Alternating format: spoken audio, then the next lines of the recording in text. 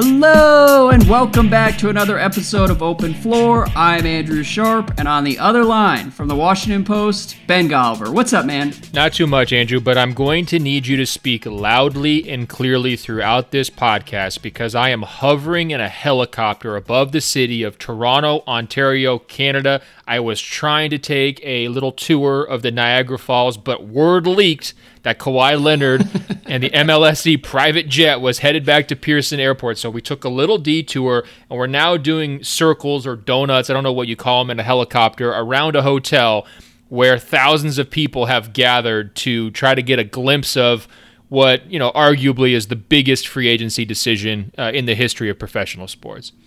There we go. My favorite part about that is it is entirely plausible that you would be on a helicopter tour above Niagara Falls. Have you ever done that before? I've never been there. I was planning to do it if Toronto had closed out Game 5. So unfortunately, they scuttled those plans, which I have not forgiven them for whatsoever because I really wanted to go. But you know what I say about helicopters, Andrew? They're the OG drones. You know what I mean? Like drones, we haven't really gotten into the drone thing for the last couple of years. I might have let my license elapse, but helicopters, I mean, what a way to fly and what a way to view everything. Absolutely. I'll never look at a helicopter the same again after your OG drone take. But yes, Ben, we've made it to the plane tracking stage, which is the final level of any offseason story in sports. Your favorite stage, right? It is. I love plane tracking because it lays bare just how creepy and pathetic sports can get. And I will click on every single plane tracking story there is because honestly, they can sometimes lead us in the right direction. Like I'm sure you remember Jim Harbaugh at Michigan a few years back, people tracking him to Ann Arbor, or Dan Gilbert's jet going to Florida to meet with LeBron. Do you remember when Gilbert then had to tweet a photo of his backyard to try and dispel the LeBron rumors? I think it was a day or two before free agency. For sure. I mean, that's what I was going to say. Does this make MLSE broke boys? Like they only have the one private jet that the secret's already out on. Everyone knows what their fleet's about. Like, shouldn't they have maybe a whole line of these that they could use to use decoys, throw people off the scent? I mean, does this reflect negatively on the Raptors is what I'm saying. You're joking there, but that was a serious reaction that I had, which speaks to how crazy free agency has gotten and how broken all of our brains have become after the last 72 hours of this. But I did start to think to myself, look, if Kawhi is putting all these teams through this sort of loyalty test where he's testing what leaks and what meeting details get out, maybe the Raptors should have sprung for an independent charter so that nobody would be onto the scent with the MLSE jet. And that's how they could have kind of snuck Kawhi into the country and made this work and keep it all undetected. So, big picture, does this jet influence Kawhi's decision in any way? Or is it revelatory? I mean, I think he had said earlier that he was going to meet the LA teams and then give Toronto the last meeting, right? It's sort of out of a sign of respect. They're the incumbent team. I think that's sort of standard operating procedure. And I got to be honest, I've killed for Kawhi for a lot of things over the years, but I know people are upset about how this is dragging out, quote unquote. It's taking so long. Why doesn't he just decide? By Kawhi standards, this has not been a very long wait. I mean, you go back to 2017-18, he had Manu and Tony out there on the runway for 7 or 8 months before he officially quit on them. So, I mean, what's 3 days in the grand scheme of things? And I do think he's got completely the right to play this out how he wants. I mean, he just earned that right in the playoffs and in the finals. So, everybody just chill out with the anxiety of, when's it going to happen, and let him make his decision on his own timetable. And as far as I could tell, it seems like it's been a pretty respectful process. Yeah, I agree with that. I mean, we did get an email from Tommy who said, is Kawhi on load management during free agency? I live in Indonesia, so I've been waking up in the middle of the night to check for daytime updates from America, and it's just a mess. Please get it done soon. I want my normal schedule back. So, Tommy, that's a you problem. No, that's a Tommy problem. That's not a Kawhi problem, okay? Unless your job depends on you instantly reacting to this news, you're going to be okay if you find out when you wake up in the morning. And honestly, I think sleep, getting a solid at least 6, 7, 8 hours of sleep in a row every night on a consistent basis is one of the most important things you can do for your health, one of the most underrated aspects of life. And I think, Tommy, this is a great opportunity for you to look in the mirror. I mean, come on. Look inward at what you're prioritizing in life. That's a fair take from you. You're on fire today. So, all right, I want to be clear on one thing. Number one, all of the plane stuff, we both agree that will have zero bearing on what Kawhi decides, correct? I mean, he has to go back and get his stuff in Toronto at some point, right? Like he didn't move himself cross country in the interim period, right? So it makes sense that he would have to kind of go back to Toronto one way or the other. I don't see any bearing. Okay, because I don't want anybody to listen to this and hear us joking about the plane tracking and the stalking and the helicopter surveillance and think that we are actually arguing that is going to sway him from staying with the Raptors. Number two, do you have any feel for what direction this is going right now? I feel like we're doing a public service by recording this podcast on Wednesday afternoon. It will almost certainly be outdated by like noon on the 4th of July, maybe earlier, maybe an hour after we finish recording. Kawhi will decide. That's just the way it goes. I didn't want to make our producer, Brandon, who's the best, wait up until like 11 or 12 the night before 4th of July.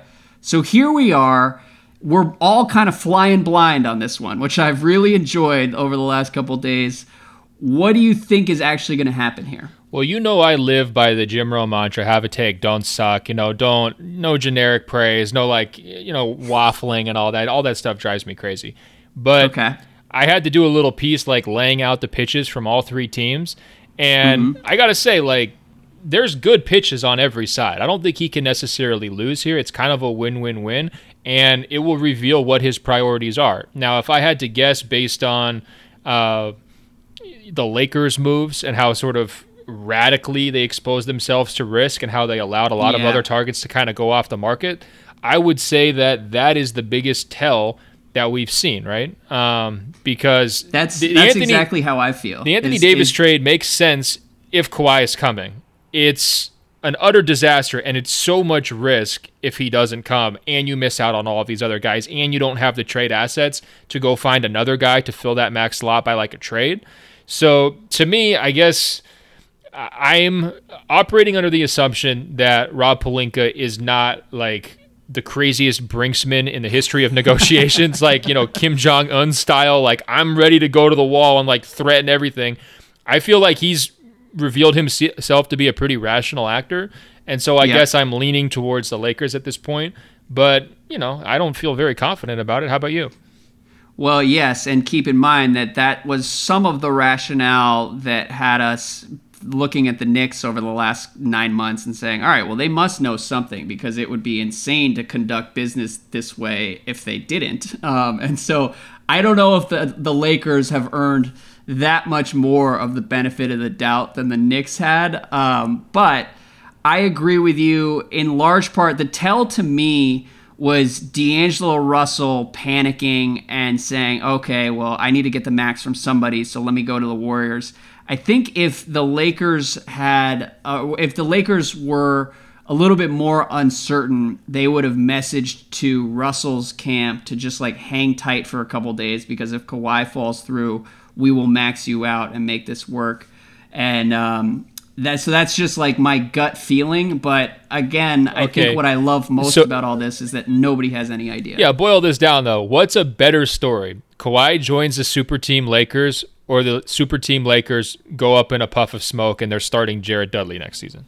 Well, see, and that's what I love most, is I will enjoy it either way, okay? I am prepared to enjoy Kawhi on the Lakers. We can talk about that if it actually happens. But if it all falls through, after all the trash that has been thrown out by Lakers Twitter over the last 7 days, like second-guessing very trusted reporters, talking all kinds of shit about what they were going to do and how stupid everybody else was going to look and how we were all ridiculous for ever questioning Pelinka. If it were to fall through, it would be one of the more enjoyable stories of the last couple years. So yeah, it would be right up there with the Celtics and Anthony Davis. It would be. It would be. And you know what? Like that whole Schadenfreude thing was great a couple weeks ago, and we would enjoy it. Like the Lakers story would be just as good. I appreciate you fake smiling and laughing along with that one. We know that one hurt, though. Listen, man, I came on this podcast like 18 months ago and also said the Lakers have the assets to trade for Anthony Davis. I remember because I had all these kind of Lakers minions follow me after that one and say, oh my God, like this guy gets it. So I've been arguing both sides of the Anthony Davis possibilities for most of the last 3 years. Okay. I'm just glad he's not in New Orleans anymore. I just remember one of the sides. But what else we got today? All right. Well, because Kawhi is not going to be, because we don't know what Kawhi is going to do, we're just going to talk about everything else that has happened in free agency, and people can listen to it at their leisure on 4th of July or July 5th. We're coming back with a podcast that will drop Saturday morning.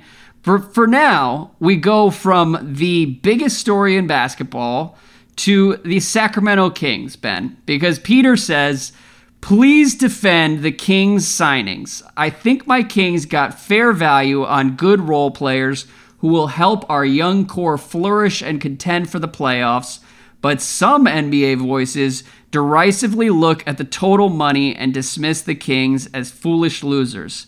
These are front-loaded contracts. These players are better than the guys they're replacing. The Kings still have cap space and assets going forward. I am excited for what's possible this season. Ben, can you help Peter out and defend what Sacramento has done this offseason? Well, do you remember when we went to Toronto for the NBA Finals and like their currency is just worth nothing? So we were balling out of control. Like, I mean, we were renting out like the top floor penthouse hotel rooms. I mean, we could do whatever we wanted because there was that currency exchange rate that really favored us. I guess so. The currency exchange rate, isn't it like we like 15 cents better than America? I think the Canadian dollar is worth like 12 cents at this point, but okay. No, I'm honestly, exaggerating, but you noticed it when we were there, didn't you? Yes, and I remember eating a lot of like expensive sushi that was not nearly as expensive as it would have been in America. So that was my version of balling out in Toronto. Right. You check your credit card statement after the end of the week and you're like, wait a minute, that dinner was only $14? Like, what happened here? I bring this up because the reverse is what happens when it comes to Sacramento, right? I mean, it's like going to London or Paris or someplace where just everything is like 50% more expensive than it needs to be. I mean, What would Trevor Ariza go for in a non-Sacramento America, right? Like probably $10 million total, like 2 years, 2 years, 10 million, 2 years, 12 million. But you go to Sacramento and it goes for 225. I don't understand what they did there. I thought Ariza was going to be a vet minimum signing for the Lakers, which would have made a lot of sense to me. But I watched Trevor Ariza in Washington last year. Like, that dude is washed. He's not trying on defense anymore, which, granted, that could be more of a Wizards problem than an Ariza problem. But, like, there's just not a lot there. And locking him up for $25 million seems pretty excessive to me. That was really good work by you, preemptively batting away my opportunity to make fun of the Wizards. That bummed me out a little bit, but I appreciate it and respect it. So I think he's one example where, like, they paid at least twice as much as they should have paid for Trevor Ariza. Now, a guy like Corey Joseph, I think that was, slightly overpay, but not horrible. Harrison Barnes, I remember when the trade happened, and I told you they're trading for this guy because they're already going to have a handshake deal to re-sign him. And I want to say I threw out some like 4-year super large number, and you groaned for like 45 seconds straight, right? You were like, oh my God, I hope that's not what they do. That's exactly what they did, and I think he's probably got the emptiest stats of any of these, top 25 free agents, for this summer. It's like him or Julius Randle, and they basically paid 25% too much, at least, for what he's doing, right? So I don't like that one. And then Rashawn Holmes is fine. I think he's like a league pass darling, where he's got his own little clique of diehard people who always stand for him and are going to say, okay, that contract wasn't so bad. You add it all up. I think they got better for sure because they spent a lot of money, but I don't think that their the value in terms of how much the dollar per win is thrown out of whack. But for them, making the playoffs is what they've been trying to do year after year after year after year. This is an amazing time for them to try to sneak into the playoff picture. They clearly are loading up in Sacramento fashion, which means no stars, but the best possible role players you can overpay. And I think they're going to have enough depth and enough young talent to sneak in as an 8th seed. And if that's their definition of winning, then they won. Yes, I agree with that. That's a bad definition of winning, though. I want the Kings to dream bigger than that, and I want good things to happen to De'Aaron Fox. And what this summer looks like to me is they just spent a lot of money to go from like 38 or 39 wins to 42 or 43 wins, which isn't even guaranteed to get them into the playoffs in the West. And I just don't really understand it. Like Dwayne Dedmon, 3 years, $40 million. That's fine. I think the idea of Dwayne Dedmon is much better than what you're going to be getting in reality. Yeah, Corey Joseph is the same category. Like, it's just tough. Let me double back with the Wizards swipe. Who would you rather pay, Dwayne Dedmon on his number or what the Wizards gave Mahinmi? Well, okay. The lowest bar in the universe, the Kings are able to clear, okay? Dedmon at 3 for 40 is better than... I don't even want to think about what Mahinmi actually got, but yes. I'm saying Dedmon, that could be like a C- deal where, there are Fs out there in recent comparables, Yes. And well, and an F would have been paying $50 or $60 million to Willie Cauley-Stein, which is what I was worried they were going to do until like June when we found out that those two sides were pretty far apart. I like Dedmon as a alternative to paying big money to have Willie Cauley-Stein come back. Richaun Holmes, I really like. I would have liked their offseason a lot more if they had taken that Dedmon money and just given it to Kevon Looney and got Richaun Holmes in on a 2 for 10 deal and had Harrison Barnes. I'm not sure how much Corey Joseph is actually going to help them at this point, but sure, if you just want to pay a veteran. All of this seemed like lateral moves, and I just wish they had been a little bit more creative or ambitious. Right, and I mean, we know for a fact, because Patrick Beverley came out and said it, that they were trying to get him, and he was willing to take basically a 20% discount to go back to the Clippers. So, I mean, congratulations to the Clippers on that one for establishing a culture where you can keep guys for a cheaper price. But, I mean, Sacramento, it's an uphill battle for them. You know what I mean? It is. And I would say this, though. I think we should add that the glass half full version of this story is that the Kings already have the good young players in place. They've got Marvin Bagley, they've got De'Aaron Fox, they've got Harry Giles, they've got Bogdanovich, Buddy Hield. And so bringing in some capable replacement level veterans, even if you have to overpay, is worth it as an investment in the potential of the young core you already have. And that makes sense to me. I'm just not going to be blown away by any of these guys. Well, I think the best defense of the moves is that they aren't super long-term deals, right? So they're placeholders here. You let it run for 2 years. You hope you make the playoffs. You hope your young guys turn into stars. And then you reassess 2 years down the road with, fairly good flexibility in terms of being able to trade guys if they're on a 3-year deal. Or you have expiring contracts that come off in 2 years. I think that's sort of how they view this next era of Kings basketball. You started listing off their good young players, though, and I mean, I don't know. All right. Well, what I'm saying is if Peter is excited for what's possible this season, I, too, am excited for what De'Aaron Fox is going to look like. Bagley on his good nights last year was pretty fantastic, and I'm excited to see that dude. I'm excited to see if they can make it work with Harry Giles and Bagley up front. I'm not sure if I believe in that, but it's going to be kind of fun to watch them figure it all out. And that's about all we need to say about the Kings. I think we've done enough on that front. So let's move it to the Pelicans, because the Pelicans are another team that brought in some veterans to invest in their young core. What did you think of what they've done? Well, I think the natural comparison people are going to make is, are they making the same mistake they made with Anthony Davis when they first had him, where they're sort of rushing in to build a team around him immediately, and they wind up shooting themselves in the foot a little bit because they won't have some level of flexibility or whatever else down the road. I think people were worried that would happen. I think maybe a better comparison, though, because of the experience David Griffin went through in Cleveland, I feel like he's looking at the proposition of building around Zion and thinking we didn't have any structure. We didn't have anything but total chaos when they were first trying to build around Kyrie Irving and Dion Waiters. And that thing got so toxic. Those young guys did not develop as quickly as they should have. And if LeBron had never come in to save the day, who knows where Tristan Thompson's career would be or where Kyrie Irving's career would be. I mean, Deion Waiters' career, is on life support, but it would have been an even worse place probably than it is right now. So what I think he's trying to do is living up to what he said right after the draft or right around the draft, which was like, we don't want to put this all on Zion's shoulders. He doesn't have to be our leader. This is Drew Holiday's team.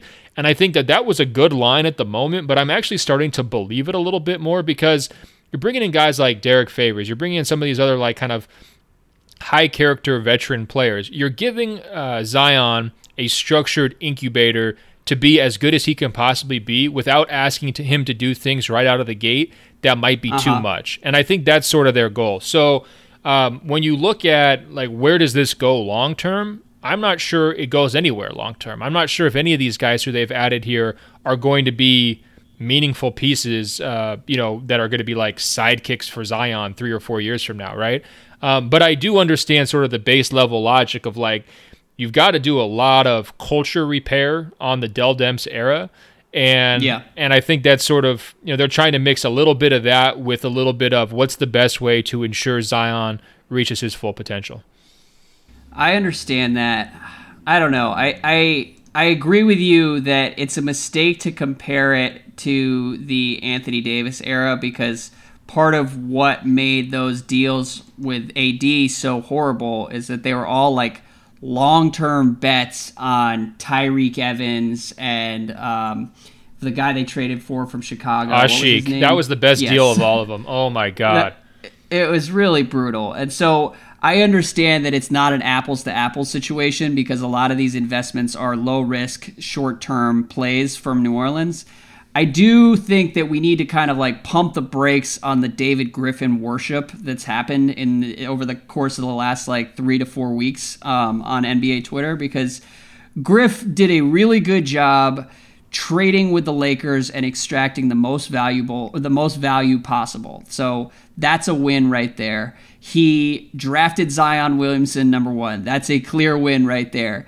Everything else, like I don't know if I love some of these other moves, and the team they have now is like Mason Ginsberg, who's a great Pelicans writer, tweeted out their depth chart. It's like Lonzo Ball at point guard, Drew Holiday at shooting guard, JJ Redick at small forward, Zion Williamson at power forward, Favors at center, Ingram off the bench.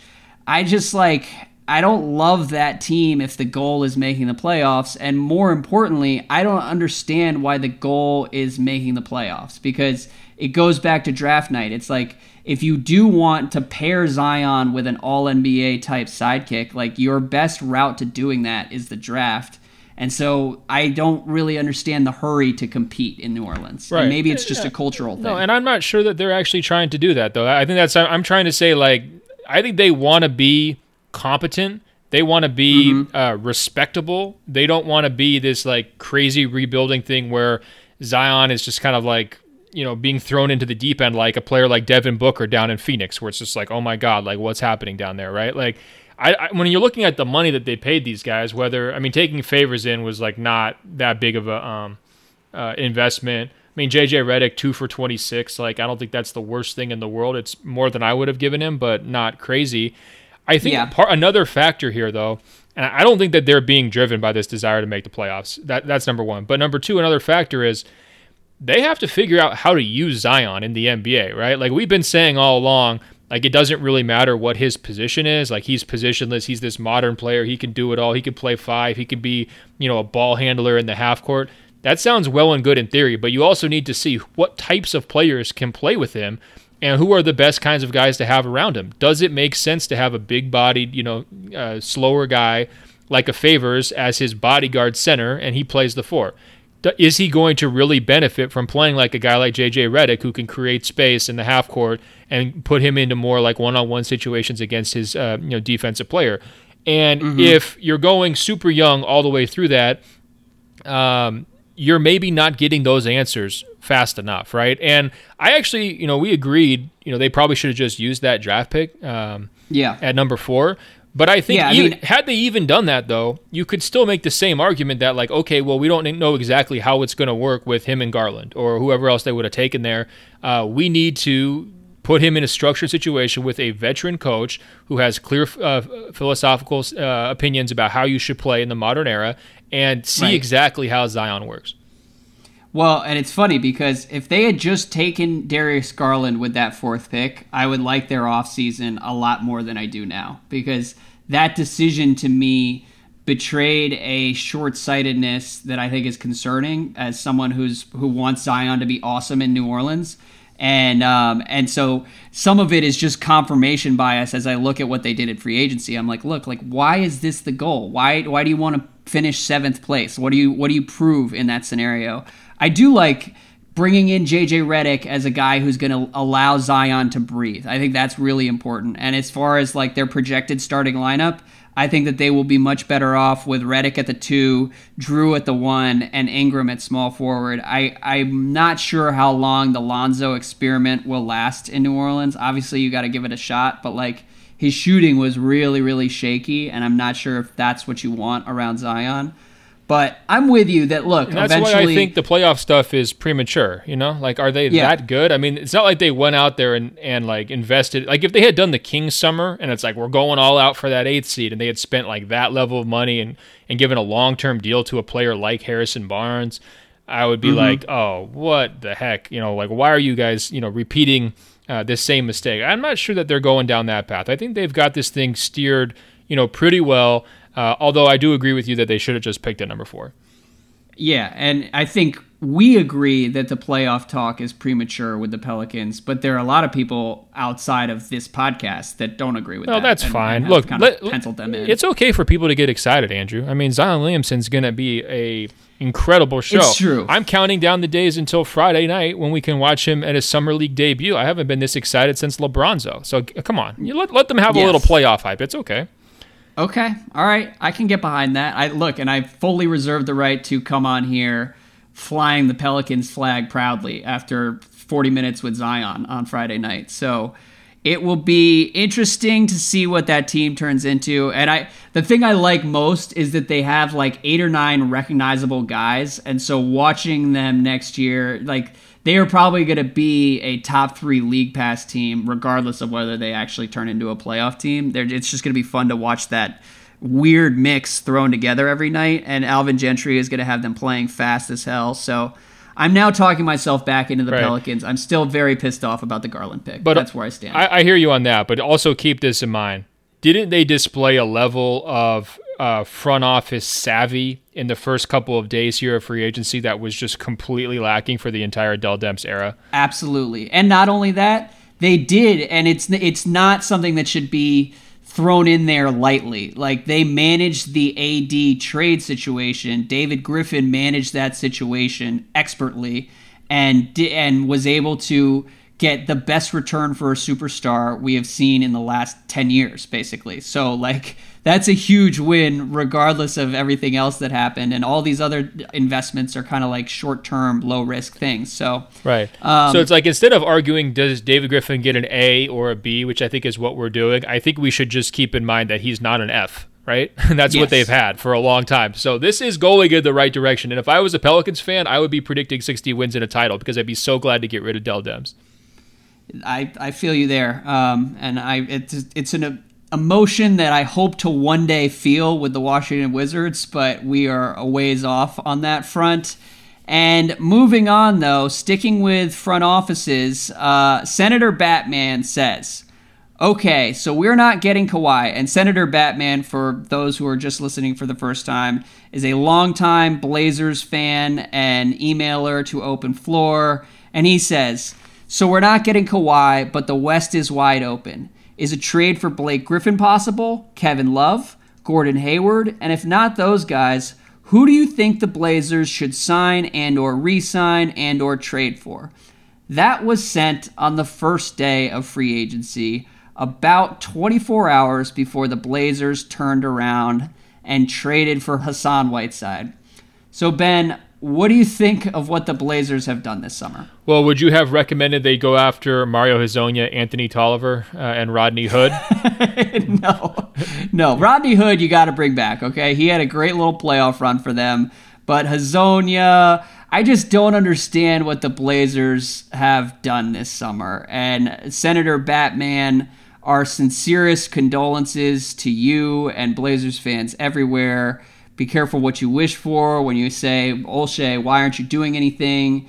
Because watching Hassan Whiteside with that Blazers team seems like it could be pretty rough next year. I mean, I don't want to fire real shots, but these are going to be like BB gun shots. Okay. The Blazers, the analysis of the Blazers summer that hit Twitter immediately after their moves, I think it's a great example of the perils of access journalism. You're seeing over-the-top praise for moves that are not worthy of over-the-top praise.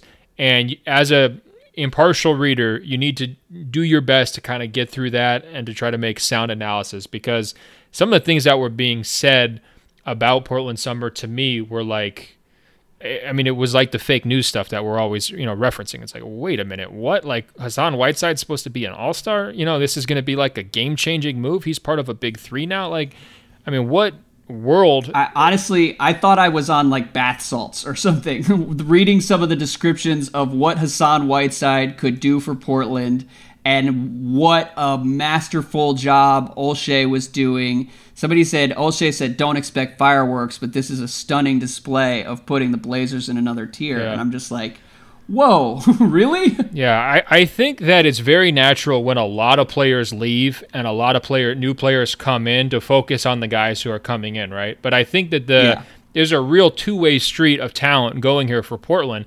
You look at, they lose Aminu, third in minutes for them last year. Nurkic, who was fourth in minutes, is going to be injured to start the season. They lose Turner, who was fifth in minutes. They lose Harkless, who was sixth in minutes. They lose Curry, who was seventh in minutes. They lose Myers Leonard, who was 10th in minutes, and they lose Canner, who showed up late, but obviously, played some really important minutes for them in the postseason as well. That is a huge chunk of the rotation and of the players that Terry Stotts trusted and of the players who enjoyed functional chemistry dynamics with CJ McCollum and Damian Lillard, who are all out the door, right? And so there's a huge aggregate loss to that team with all those guys leaving. Now, the question is, does bringing back Rodney Hood, adding Mario Hezonja, and Anthony Tolliver replace all of those minutes? And to me, the answer is no. And so then the question becomes, all right, well, the only way you're going to be making up for all of those departing minutes is Hassan Whiteside, like taking it to the next level. Now, there is a path where he plays significantly better and more effectively in Portland with, Damian Lillard's guidance and the buy-in of knowing it's going to be a contract year and everything else. But he is not, to me, a game-changing type player. And if it required losing all of these other pieces to bring him in, to me, that's not worth it. And so I think that once the dust settles, there is going to be a lot of yearning in Portland for the players who left, who played key contributing roles, on the road to the Western Conference Finals. Like, can't you see a lot of tweets in December where people are like, man, wish Seth Curry was around, right? It's like, oh, I hated watching Aminu dribble, but we really could use a guy who could defend that spot right now. I think there's going to be a lot of that going on in Portland. And so I did not love their entire summer on balance. I didn't hate it, but I think there's a lot more questions than the answers that a guy like Hassan Whiteside is going to provide. Yeah, I do hate it. I think that team is going to be brutal to watch next year. Like, if you start to really imagine Hassan Whiteside 15 or 20 feet from the rim trying to set screens for Lillard and CJ, like, I don't think that's going to go very well. And I don't really understand why they wouldn't just try, particularly with this market where we just saw Willie Cauley-Stein sign for the veteran minimum in Golden State. And, there are affordable big guys out there. The upside with Whiteside, I think that ship has sailed over the last couple seasons. I mean, I don't know whether Heat games are blacked out in Portland or what, but I have watched my fair share of the Heat, and they are just consistently better with Whiteside on the bench. And part of that is because Bam Adebayo is awesome in his own right, but a lot of it is Whiteside and not really fitting with the modern game and not really caring about adapting. Right. And so the hope is the only way this works with him is that he gets this crazy contract year focus that he showed the last time he had a contract year, and he is only a placeholder until Nurkic comes back, right? So it's not like they're relying on him to be like the main third wheel of a Western Conference playoff push. And he does, rebound in volume. He does finish, but yeah, I don't know. I think the fit is weird, like you mentioned with their guards. I mean, they don't have like this Chris Paul type setup guy who's going to be, just force feeding him lob dunks, play after play after play. Right. And there's no question that his overall offensive impact the last couple of years has been a big time negative because he screws up the spacing and he turns the ball over a lot and he makes a lot of mistakes and he's not the most focused or consistent type of guy. I think that the excitement comes from, people like you who love fantasy basketball and they see the numbers and that's about it. People like me after I just got done crushing Whiteside. I think I have too many. We should be clear. I am too close with too many Heat fans in my life who just are like over the moon that they were able to trade Whiteside, which is never a good situation when the other side of a deal is just like falling all over themselves to give a guy away. Probably a red flag right there. Right. Well, the comparison that Blazers fans would make is that a lot of the same stuff was said about Nurkic when he left Denver, and Kanter had a million questions about him before he came to Portland and kind of turned his reputation around at least slightly, during that postseason run. So is there something in magic in the water? Is it the Terry Stotts factor? Is it the Damian Lillard factor? Yeah. Is that enough to get, 8 good months out of Whiteside? I mean, do I think he's going to be a long-term piece for them? No. And to me, it just all kind of feels Grunfeldian because these are like half measures to fix mistakes that were made 3 years ago.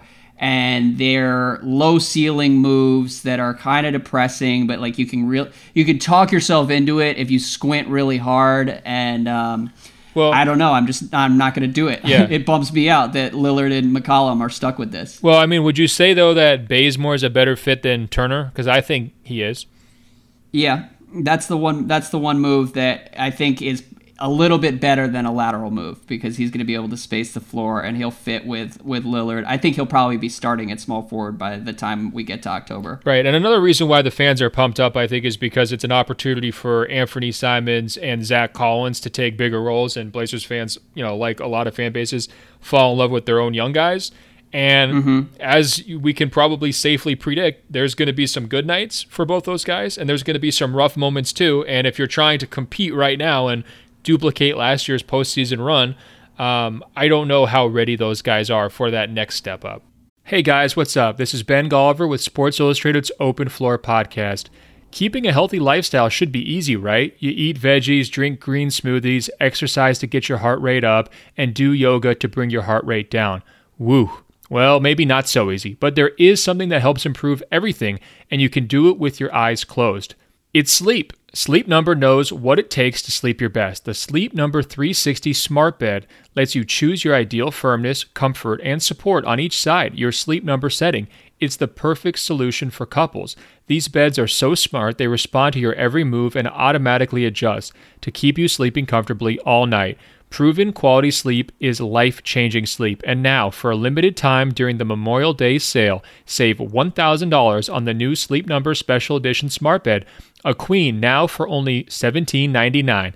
You'll only find Sleep Number at Sleep Number stores or by visiting www.sleepnumber.com. That's www.sleepnumber.com.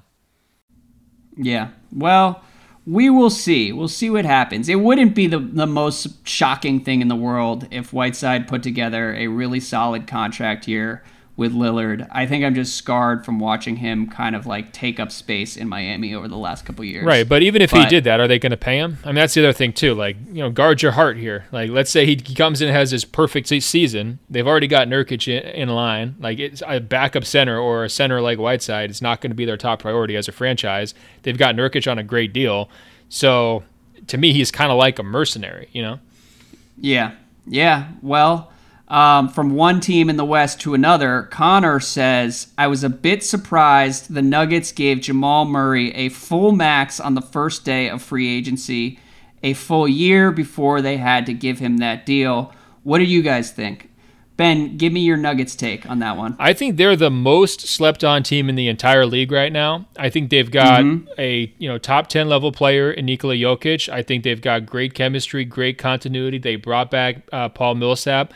They locked up Jamal Murray, and they're the team that should be getting at least half the love that the Utah Jazz are getting right now. It's funny because I just had to fill out like a roundtable survey thing for Sports Illustrated. And they asked who's the most overlooked team in free agency. And for me, it came down to Houston and Denver, in large part because of the continuity you're talking about. Granted, Houston's continuity was sort of like accidental. It seemed like Morey was moving heaven and earth to like make some changes. But I think both of those teams running it back is the right play. Denver, I agree with everything you said. I think that they're going to be in really, really good shape going into next season. I do wonder why they gave the Murray deal out this summer. That's the part I don't really understand. Okay, I'll get to that in a second, but we've got breaking news here. Okay, it's not Kawhi related, so don't get too excited. Okay. The Memphis Grizzlies are trading Kyle Korver and Javon Carter to the Phoenix Suns for DeAnthony Melton, Josh Jackson, a second-round pick, and another conditional second-round pick, according to Woj. So the Josh Jackson era in Phoenix is over. We got that incredible email from Marcos running down how little they've gotten from all of their lottery picks. Go ahead and add Josh Jackson right to that list. Yes. The Josh Jackson era got incredibly bleak, incredibly fast. There were some red flags. Or I believe we termed them like orange flags because they weren't quite red on the way into the draft. But boy, oh boy, every character concern proved relevant once he got to the NBA. Yeah, the Lennon era is over down in Phoenix. But is James Jones, famous NBA shooter, going to construct his roster with only shooting specialists? Like, is that what he did in the draft with his first-round pick, and that's what he's doing, grabbing Kyle Korver? Like, is he going to be out there just accumulating like the Troy Danielses of the world to build a dream roster in his own image? Is that what's about to happen? I don't know. They have taken some heat for the Rubio deal, so clearly Rubio cuts against that theory. That's right. I like the Rubio deal as somebody who can come in and maybe raise the floor by 3 to 5 wins and keep the Suns a little bit respectable. I think his skills pair well with Booker. And granted, they had to pay the same tax that the Kings did with a lot of their deals, but like that's worth it to me. And given where the Suns have been over the last 5 years, wandering through the wilderness, like just go get a veteran who actually knows what the hell he's doing. So unfortunately, Kyle Korver is getting bought out, according to Woj. I was going to say, that's 100% a buyout. Which scuttles my plan. So they just handed James Jones with draft picks away. That is an embarrassing move for Phoenix. I mean, we keep coming back to the same thing, but my goodness. Anyway, but getting back to the Ricky Rubio thing, there's this whole meme on Twitter about him like smiling or whatever. Unfortunately, I think that chapter is closed for him, and I think his next year of memes, it's going to be a lot of frowning, a lot of distant gazing, a lot of negative body language, which he just can't control because that's what it's going to be like down there in Phoenix if they keep losing pieces. Look. You're not going to rain on my parade. I just offered the first Suns optimism we've had on this podcast for the last 2.5 years. Just give us at least an hour of pretending this team is going to be half decent, okay? Rubio is going to be fine. It's like a golden parachute for him in Phoenix. It's going to be warm. He's going to be making a lot of money, and the Suns can maybe win 30 games next year. Did you miss the part where they just gave up 2 second-round picks to trade Josh Jackson like 15 seconds ago? I mean, come on. This is not a parade. This is the opposite of a parade. 2 seconds is fine. I also like Javon Carter going back to the draft to last year, so I'm cool with it. It's an addition by subtraction situation with Josh Jackson going out the door. But we've been saying that about every single trade they've made for the last 5 years, and somehow it never actually winds up being addition. It just winds up being subtraction. Anyway, to get back to Jamal Murray from like 5 minutes ago. they did not do this a year early, okay? It's like standard practice now if you have a core guy who's going to be entering restricted free agency that you try to take care of him before he enters that quote-unquote contract year. So you get rid of the distractions, you just lock him in, you make him comfortable, and you keep your chemistry going the right direction. That's pretty standard practice for guys who are basically viewed as like must-keep players, from their franchises, especially a small market franchise like Denver. Now, if you want to argue that they should have at least negotiated throughout this summer and come to terms on a deal in September before camp where maybe they could save a little bit of money, I would have been in favor of that. But it's not like they did this a year early. I think that's just out of step with sort of how NBA business gets done. The arguments for taking care of Jamal Murray, he has star potential. He fits really well with Jokic. You could argue that he makes Jokic's life better. Jokic certainly makes his life better. And when you're looking at the young point guards in the Western Conference, I think he's right there with any of them in terms of who's going to be part of that next generation. He proved that he was a gamer during the postseason. I thought he played really well, throughout the playoffs. And he's still really young, and he does the most important thing, which is, shoot the ball and shoot the ball off the dribble. And he's about all of the right things. No character concerns, no other distractions or whatever else. So I can see why Denver was motivated and even highly motivated to take care of this thing early. But I do think that there's been a knock on Tim Connolly that like he can get a little bit generous, right? It's like whatever you deserve, maybe he adds that 15% tip on top, right? And I think maybe that's if you're going to nitpick this one, I don't think you nitpick the timing so much as like the decision not to maybe negotiate a little bit tougher. Yeah, I agree with that, mainly because I think that they are pot committed to the Jamal Murray, Nikola Jokic partnership at this point, because the alternatives for them would be to flip Murray and try to get back a comparable star, and I just don't think that they can do that. And I understand why, given those parameters, just max him out and make sure that he is happy. The part that I worry about would probably be the rest of the roster, but like as far as where they are right now, the offseason has been about as good as you could hope for them. Like they paid Paul Millsap, they didn't cheap out there. Just picking up the team option rather than working out, like a 3 or a 4 year deal where you start to get into like Al Horford territory with the Sixers, where it's like you already know those last two are going to be pretty rough. I think that's a big win for them. Yeah, I agree. And Murray, I'm still not 100% sold on. I did talk to him before Game 1 of the NBA Finals. He was in Toronto for that game. And we talked about how much he loves Denver and how much he has enjoyed sort of like taking that Canadian underdog story and making it like a small market Denver underdog story. Yeah, did you apologize to him for everything you said about him during the playoffs? I did not. And my concerns are still there. But again, from a process standpoint on the Nuggets side, it's like, look, you're going to live and die with however far Jokic and Murray can take you. So just bet on those guys and see where it leads. Right. And especially if you're coming off that Moutier era and like you have a position battle between Moutier and Murray takes you to within one game of the Western Conference Finals at age 21, you're going to back up the Brinks truck. Like, that's a natural human reaction. Maybe they just need a little more self-control. I think that's what I'm arguing for here. Like, maybe you could save $10 million or $15 million if you just, have a real conversation rather than just handing out a blank check. All right, so moving on to another rookie extension, Adrian Wojnarowski tweeted yesterday that Philadelphia has offered a 5-year, $168 million max deal to Ben Simmons, and the Sixers and agent Rich Paul are expected to work through details toward an eventual agreement, league sources tell ESPN. What do you think of that deal? I think it's sort of the same conversation insofar as, look, you just got to pay Ben Simmons, but the stakes are pretty high given how expensive the rest of the roster is in Philadelphia, and given how limited they are in areas where Ben Simmons is like extremely, extremely limited. So I want to ask you first, before we get into the future stuff, did the last 72 hours provide confirmation for the idea that there was no way Philly could move forward with both Jimmy and Simmons? Because that was my initial reaction to the Jimmy trade. Is like, it's going to be one or the other. They have to pick and choose here. There's no way to do it. Do you think that what we saw in terms of Jimmy finding his own situation, reportedly turning down a pretty big offer from Philadelphia, and Philadelphia deciding, you know what, we're not going to drag our feet here, we're making Ben Simmons the guy, was that accurate? Did they reach kind of a loggerhead? Yes, I think that's probably an accurate way to explain what happened. Okay, I'm still not sure. More important question, though, and this is what I was going to ask you.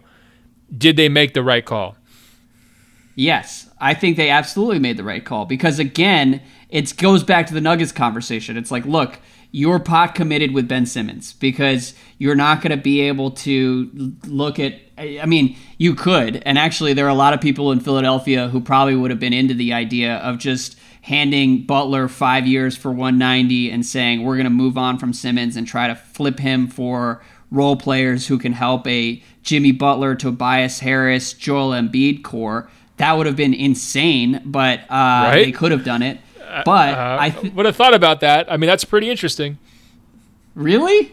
Well, I think if they had not gotten Josh Richardson back in that sign-and trade, I was really impressed by that move. I also liked the Horford move just from a strategic standpoint of like weakening Boston in matchups with Milwaukee.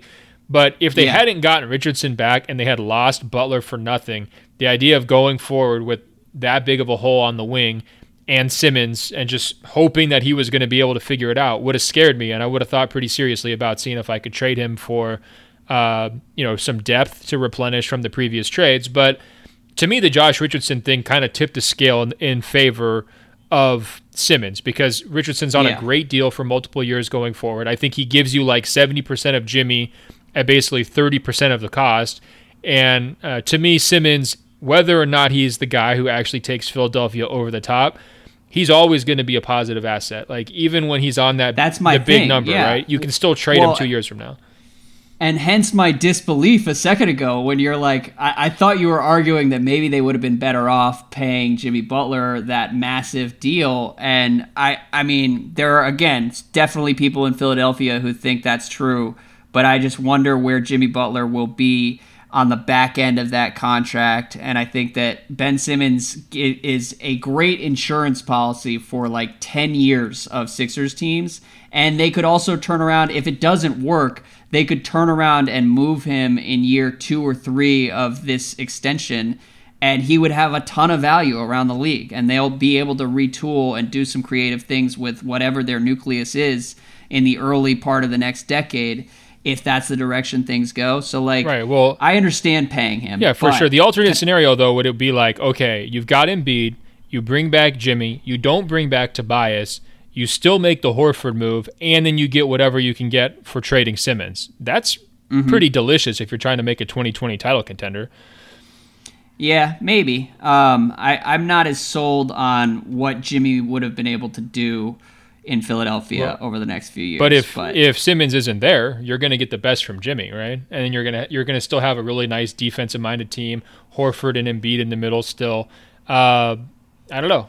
Yeah, but the issue is, like, Jimmy Butler in Philadelphia, and maybe you're saying that this is mostly because of Simmons' presence in there, but like throughout the regular season, his game was pretty muted, and he basically played well for half the Raptors series, and then everybody was like, oh, well, you got to max him and bring him back. And I like what they did much better than that plan. So...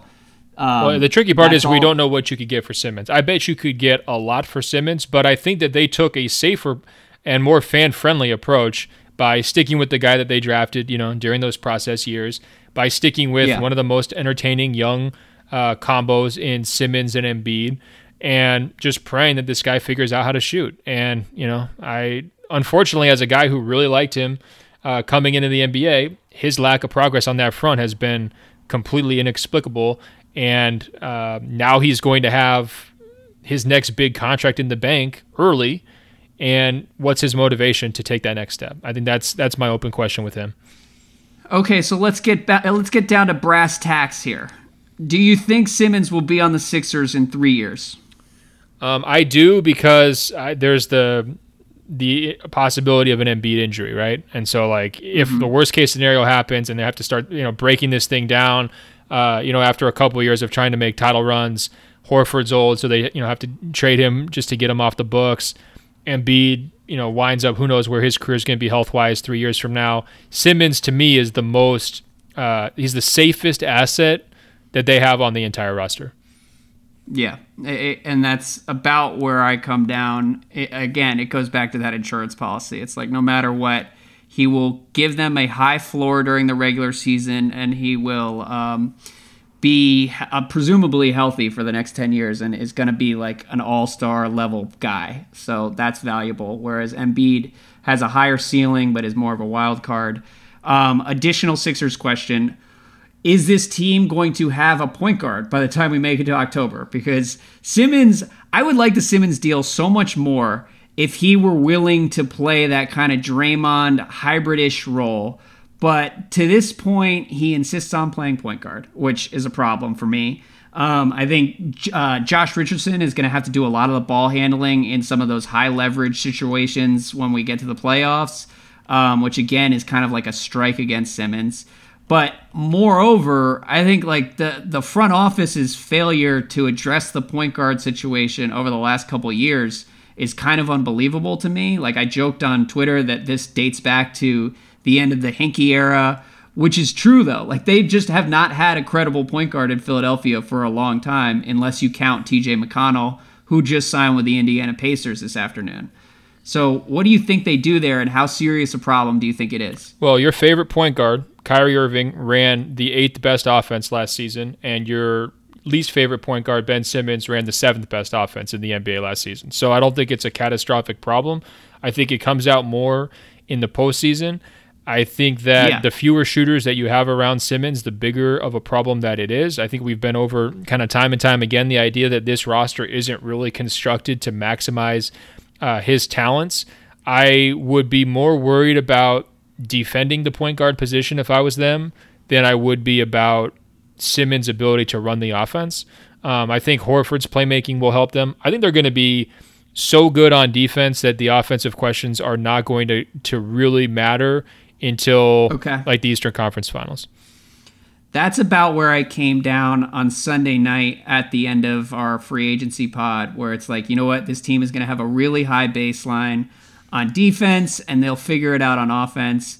It's more about like how the hell has this team just never addressed the point guard situation over the last couple of years? And again, that does matter in the playoffs. I see you pandering to Spike and Mike and your buddies. They lose TJ McConnell, and so it's like the end of an era. I get it. I have been accused of pandering to Spike and Mike. Let me tell you one thing, okay? Anytime I praise the Sixers, it is in spite of Spike and Mike. Okay? Through gritted teeth. Yes, I don't ever want to say anything positive about the goddamn 76ers. I'm excited to see what they turn into next year. I'm also excited that for some reason they are going to continue to pretend that Ben Simmons is a point guard. We'll see how it all shakes out, but elsewhere in the Eastern Conference, Ben, Matt says, the Bulls have fleeced the Wizards again by getting Satoransky from them. How does Andrew feel about this trade? I didn't expect the Wizards to let him go, and it's starting to feel a bit better now to be a Bulls fan. So first of all, what do you think about what the Bulls have done this summer? Have they really done anything? I mean, come on. Like, they avoided big mistakes, so I think maybe their fan base is happy. I mean, Satoransky is a guy that you've overrated because your team's been so bad that, his being halfway decent looked amazing sort of by comparison. He's fine. Nothing special. But what's the big mover shaker movie? Like, you're that excited about Thaddeus Young? I think it speaks to my Satoransky biases that I'm pretty high on this Bulls offseason, because you're right. We shouldn't get too overjoyed with bringing Satoransky in and slotting him in as a starting guard next to Zach LaVine. But I'm there anyway. I can't help it. I really like what the Bulls have done. I'm excited to watch Kobe White. And I'm even counting the Otto Porter trade as part of this offseason. And I think that next year's Bulls are going to be a lot more competent and coherent than last year's Bulls were. Okay, so slow down. I need you to explain this Satoransky thing, because we talked about Bulls needing a point guard for at least a year. We went through a lot of different scenarios. Darren Collison, Patrick Beverley, Malcolm Brogdon. I mean, almost any free agent who was available, I think at some point we probably said, hey, the Bulls should give a look to him. They come out with Satoransky, and he's going to have to be their full-time point guard, right? At 27, he's never really been a full-time starter. How are you this excited about it? Well, he makes a lot of winning plays and is kind of a low-usage guy who I think pairs fairly well with Zach LaVine. And they just have needed somebody who can hit shots but also not kind of like dominate the ball too much. And you got to consider the alternatives that Chicago was looking at, like bringing back Chris Dunn and trying to start him for another year. Can you imagine how depressing that would have been? And similarly, like starting Kobe White and asking him to be the guy would have been a little bit much as well. And I think Satoransky is kind of a nice placeholder who can work at either guard spot and is not going to demand a lot of touches, a lot of attention on offense. And that's sort of what the Bulls need at this point. Yeah, I mean, I think he's a fit, but I'm not sure he was the answer, right? And like, it feels like you're saying placeholder or stopgap, whatever you want to call it. Like, this was a glaring hole, arguably the biggest positional hole for any team in the entire league. And he feels like a third-rate backup plan. You know what I mean? Well, so what else should they have done? Should they have traded for like Jeff Teague or something? Well, I mentioned the Brogdon possibility. I think I would have preferred that if I was them. There's Beverly. I would have chased him for sure, and I'm sure they did. I mean, the price got pretty high on him. But Satoransky's not that good. I understand what you're saying. Like, he's better than he gets credit for. He's a nice little glue guy and everything else, but they need like a legit, experienced, full-time starting point guard if they're going to get anything out of their front court scoring talent. Those guys need to be set up. Their offense was dead last year. And how high do you think that Satoransky is going to lift them? That's my question. I am bullish on them. Pardon the pun. I don't give a shit what you say. You're asking fair questions, but I also think that like paying Malcolm Brogdon $22 million a year would not have been a better answer than paying Satoransky 10 and seeing what you have with these young guys and kind of taking it slow over the next 2 years. They're preserving a lot of flexibility for 2021 while also investing in the young guys and putting capable people around them, which I think is the smart play if you're the Bulls. And I really like Otto Porter and what's possible for him in Chicago over the next few seasons. So I think you're being a little hard on them given some of the alternatives they had this summer. All right. Fact check. They were actually 29th on offense last year, not dead last. That's a Chris Dunn and Zach LaVine problem, okay? I think if you're taking the ball out of Zach LaVine's hands and putting it in Satoransky's hands and letting him distribute, letting LaVine play off ball, like I think that's a better idea. No, it is a better idea, but that's not saying anything. Like, again, we're comparing them like this is the worst team in the league. Like, they were completely dysfunctional.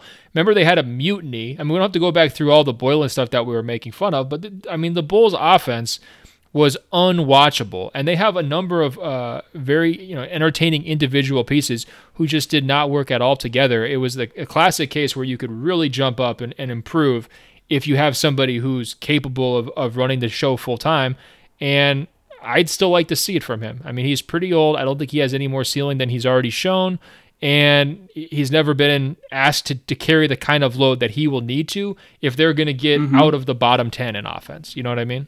Okay. Well, I'm prepared to stand out for Satoransky and Kobe White, and I'm going to ride this Bulls bandwagon all the way to 43 wins and 7th place next year. Whoa, are you serious? You can just sit on the sidelines. Are you serious? I am kind of serious, yeah. Oh, my God. All right. Can we bet on – can I take the under? You're setting it at 43? Wait a second. All right. Well, 43 may be a little bit high because 43 could be like 5th place in the East. I'm picking the Bulls to finish 7th place in the East next year. I'll stand by that. All right. I'll have to look at the standings because the East, I mean, it's one of those things I try to avoid at all costs. It's just bleak. Well, that's what I'm thinking is like, all right, so speaking of teams that did not address their point guard needs, I mean, what did the Magic really do this summer to make us believe in them? Well, the Magic are going to be better than the Bulls next year. Come on. I don't know. Like, keep in mind, Wendell Carter Jr. missed like the final 50 games of the season. Well, keep in mind, he just had surgery on his core today.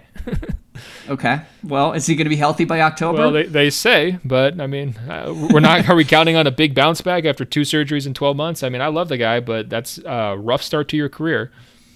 I love this. You and I are both locked in on the Bulls, clearly. Oh, set the line. Let's do it. 43 wins. Yes.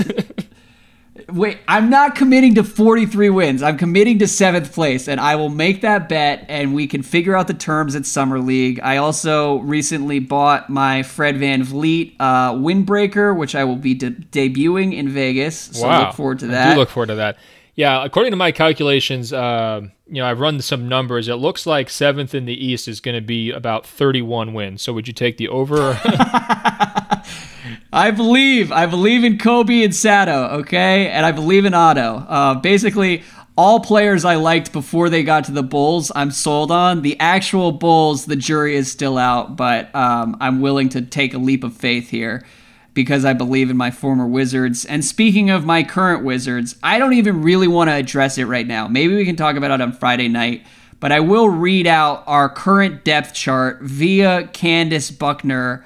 Point guard, Isaiah Thomas, Ish Smith, Justin Robinson. Shooting guard, Bradley Beal, Jordan McRae, Jamario Jones. Small forward, Jonathan Simmons, Troy Brown Jr., Rui Hachimura, Isaac Bonga. Power forward, Mo Wagner, Admiral Schofield. Center, Thomas Bryant, Jan Mahinmi, and Dwight Howard, who is still on the roster. That is the saddest team in the entire NBA. Beal's presence there makes it even more depressing, I think. I think that's ultimately the tiebreaker between the Wizards right now and like the Charlotte Hornets or the Suns or whoever you want to throw into the most depressing conversation. I don't know how we got here. The last 12 months have been a disaster. They literally gave away Otto Porter for nothing. And the next 12 months are going to be equally brutal. I don't know what I did to deserve this, but here we are. Well, I can think of a few things. I'm going to... That's a very fair point. I'm going to run back the 2009 Wizards roster on you, and I want you to stack it up side by side and tell me what is more depressing, okay? You had Gilbert Arenas, but he only played 2 games because of injury. Andre Blatch, D. Brown, not the dunk contest champion, Caron Butler, Javaris Crittenton, Antonio Daniels, Juan Dixon, Brendan Haywood, Mike James, Anton Jameson, JaVale McGee, Dominic McGuire, Alexei Petrov, Darius... Petrov! Who could forget the Petrov era? Absolutely. Darius Sangaila, Deshaun Stevenson, Etan Thomas, and Nick Young. That team, if I'm not mistaken, won 19 games. Was their roster more or less depressing than the 2019 Wizards? Oh, boy. I think that roster... I don't know. Keep in mind, they went 1-10 in their first 11 games to get Coach Eddie Jordan fired. And they finished with a strong 18-53 push, but narrowly missed out on the playoffs. You know, that has happened a couple times because they repeated that process with Flip Saunders like 4 years later, where they started the year like 4-18. Oh, yeah. And Flip Saunders came out and was like, "Don't think it can't get any worse because it can." Yeah. And then I think he was fired like 3 weeks later. I'm looking at it right now. They were 2-15. They got Flip Saunders fired. I'm glad to read this roster again. This could just be a recurring bit where we just read Wizards rosters and hear your pain. That sounds like a good idea. And it's really hard to say which roster is more depressing because Gilbert, there were a lot of hopes and dreams baked into Gilbert Arenas. I mean, I literally started caring about basketball more than ever before. Gilbert was kind of like my gateway to the basketball internet. He made the Wizards so much more fun than they ever were when Michael Jordan came to DC. He made the Wizards matter for the first time in a long time. And then that ended in the most depressing way possible. So can I add one addition to the current Wizards roster, though? And actually, I guess technically it's 2 additions because you also have to consider John Wall and John Wall's contract on this year's current Wizards balance as well. So a lot of what you're saying about Gilbert, I feel like the seesaw, it winds up being evened out once you throw into account those 2 factors.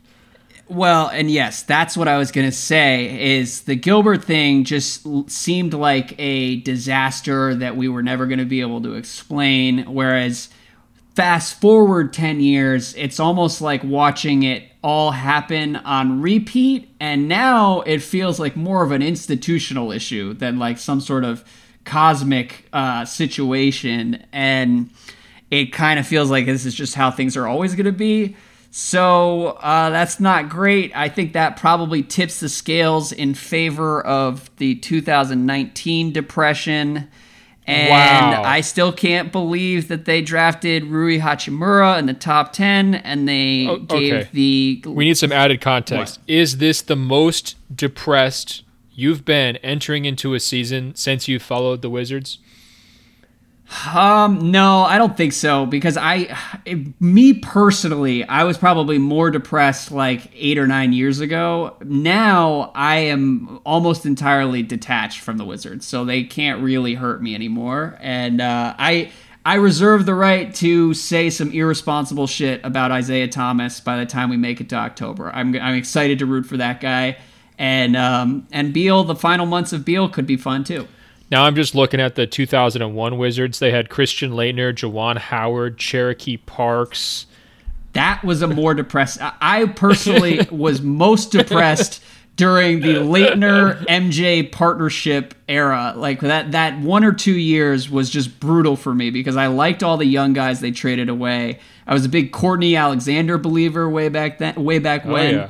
And then just watching like Charles Oakley, Jerry Stackhouse, watching those guys drag themselves up and down the floor with MJ was pretty brutal. Well, I said on the last podcast that I was going to try to be nicer and listen more to your feelings and hear your pain on this Wizard stuff. Have we done that? Like, are we good? Yes. Okay, thank God. We've done that. I also forgot that they had Brian Russell as their point guard. Like, the MJ teams were the worst. I'm glad ultimately talking through this has made me grateful that era is over and we can survive the current era in DC. So this idea, though, that they can hardcore tank by assembling the worst roster imaginable while also keeping Bradley Beal, can that be spun as a win-win? Because the best case scenario is that you win the lottery next year, right? And then you also re-sign Bradley Beal at some point. Are those two things in play? Wall's coming back 100%. I'm going to be unbearable once Wall's coming back, once they have the number 1 pick in place. Beal's still here. No, honestly, if you want my serious smart person answer, I don't understand why they're trying to balance those two objectives. Threading that needle seems pretty far-fetched, but it does seem like that's the direction that they're going to go. So whatever. You're not even going to give yourself a second to talk yourself into Isaiah Thomas? No, like I said, by October, I'll be there with Isaiah. But right now, letting Sato go for nothing seems like there's this idea that the Wizards are going to be the Brooklyn Nets. Sato is their best non-Beal asset, and just giving him away to the Bulls for a 2020s second-round pick, like that doesn't make much sense to me. But par for the course, actually, over the last 12 months. Now we have officially gotten too dark. So this is really sad. I'm enjoying it. I'm trying not to laugh, but now I understand why you're so in on the Bulls, because you really love Sato, and he was ripped out of your arms. He was solid and will help a winning team, and maybe it happens in Chicago. But rapid fire at the end here. Zachary says, I've never been a huge fan of Brogdon, with images of him ignoring Giannis in transition or getting blocked at the rim by 30 Raptors players seared into my brain forever. But the fact is, he was an important member of a 60-win championship-level team. Why are Bucks fans defending ownership obviously getting cheap and unwilling to pay the tax when the Bucks were a few Fred VanVleet missed threes away from a finals berth? So, Ben, I include that for 2 reasons. One, I don't think we need to spend too much time on the Bucks fan side of this, because I think I have a few friends on the Bucks internet, and I think that there are 2 categories of Bucks fans. There are some fans who are super hardcore and borderline the most radical NBA fans on the internet. And then there's this other group that doesn't want to pay Chris Middleton, thinks Brogdon was overpaid, and doesn't really understand basketball. So we don't need to necessarily like engage with that attitude too much. But what do you think about the Bucks letting Brogdon go? Because I think that is a valid concern. I'm glad you tried to steer me off the Bucks fans, because I was immediately, my mind went back to hearing the Pfizer Forum crowd chant Bucks in 4 after Game 2 of the Eastern Conference Finals, and it just got really sad. I mean, really, really, really quickly, and it'd be a little too much after all your Wizards digressions. I think that all things considered, the Bucks are winners. They got the most important pieces back. They get Middleton back on the contract everybody knew he was going to get. They get Lopez back on a decent deal. They get George Hill back, which I think winds up being somewhat of a save for Brogdon. To me, the whole summer was going to kind of boil down to, were they going to find some magic way to keep Brogdon? And I think that some franchises, like the Warriors of the world, would have, had some crazy sweetheart plan cooked up to like just keep him so they could run it all back and win the title. And I think, unfortunately, that wasn't in place. And for a guy getting his first big payday, he was a pretty obvious target to get poached.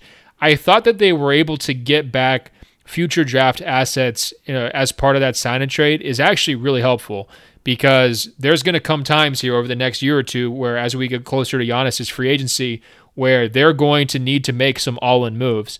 And they burned a bunch of second-round picks to get Mirotic. So not losing Brogdon for nothing to me was a win, and being able to keep those other guys. Now, am I going to get too excited about Robin Lopez and Wesley Matthews for them? No, not really.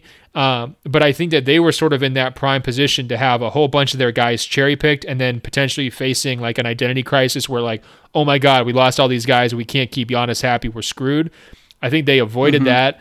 If I were them, I probably would have just paid up to keep Brogdon. But I understand why they didn't. And I think it was a fairly good save from their standpoint.